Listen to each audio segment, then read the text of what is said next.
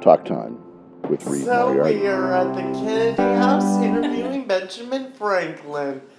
You're the founding father of the United States, Benjamin Franklin. I am one of many, yes. $100 bills are sometimes called Benjamins because your face is on it, Benjamin. So they tell me. What do you think of that? Well, I think it's wonderful, but they don't give me any of them. Of course. Yeah, you should get one. If you have one, I'll autograph it for you. Okay. Hey, Benjamin, let's play a game. Which do you prefer? Things you invented, bifocals, or the lightning rod? What was that second one? Bifocals. If there is a thunderstorm going on, I'm very happy to have the lightning rod. Okay. But when I'm trying to read it, and also look away from time to time, I'm very happy to have those bifocal glasses. All right. So that everything has its own purpose, you see. All right. Jobs you've had: ambassador to France or postmaster general? Well, postmaster general was a very challenging job because trying to get the mail delivered to all the colonies was difficult because sometimes we didn't have very many roads. So we had to be very creative in figuring out where to build roads. But ambassador to France was challenging in another way. It was the future of our country depended on our getting an alliance with the French, and so they were both challenging. But I suppose the being ambassador to France was very challenging in the sense if I didn't want to be postmaster, they could have replaced me, but since I was the only American that the French knew, it was very important to go to France. So I think that was probably the more important of the two. All right. So the places you lived, Boston or Philadelphia?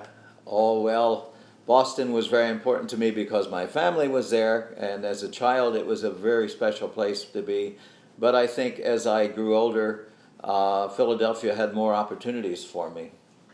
All right. So things you've published: Poor Richard's Almanac or Pennsylvania Gazette? Well, the Poor Richard's Almanac made me a lot more money. Of course.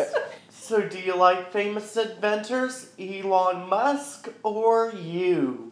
Well, Elon Musk must be a fellow from your time, is that right? That's right. Tell me about him. I don't know anybody from your time. When you were a printmaker, what was your go-to font or typeface? Oh, goodness.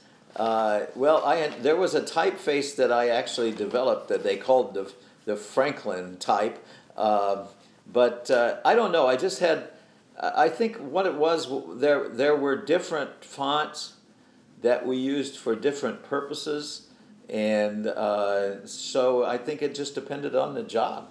All right. And quite often my customers would request a particular typeface. All right. To tell you the truth, since my biggest job became as a young printer's apprentice, just composing the type, after a while, by the end of the day, they kind of all looked alike to me because my eyes got a little blurry. So, Benjamin, how did you come up with pseudonyms? Widow Dogood or Poor Richard? Well, the Silence Dogood I came up with because, as I said, we were in Boston, a very religious city, very Puritan, very religious, and I thought, what are these people going to like?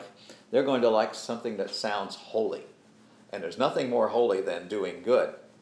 And I always tell, particularly when I get older people, I always tell them, because they remember when things were not as they are now, I say, I think the best part of that name that the old men in Boston liked was silence, because they liked women to be silent. All right. It's not like your mother's time. Now, I'm sure your mother is allowed to speak in public and allowed to have an opinion, and women in that day were not so much allowed to have their own opinions. So when I said, I am a widow and my name is Silence Dogood, they thought, well, that's a great name for a woman, until they read what I wrote, because I was also saying things that maybe women didn't usually say. So what's the worst lightning storm you ever seen? I sailed across the Atlantic Ocean 8 times, and almost, especially in the wintertime, you're going to encounter thunderstorms at sea. So a couple of those those electrical storms that I witnessed while on a ship, and an early 18th century ship, by the way, were probably the worst I've seen because you're never fully protected when you're out at sea. All right. So, Benjamin, will you sign my book just the way you did the Declaration of Independence? Oh, certainly. Here you go. Can I write a little bit? Sure. I'm giving you an inscription. Talk Time with Reed Moriarty.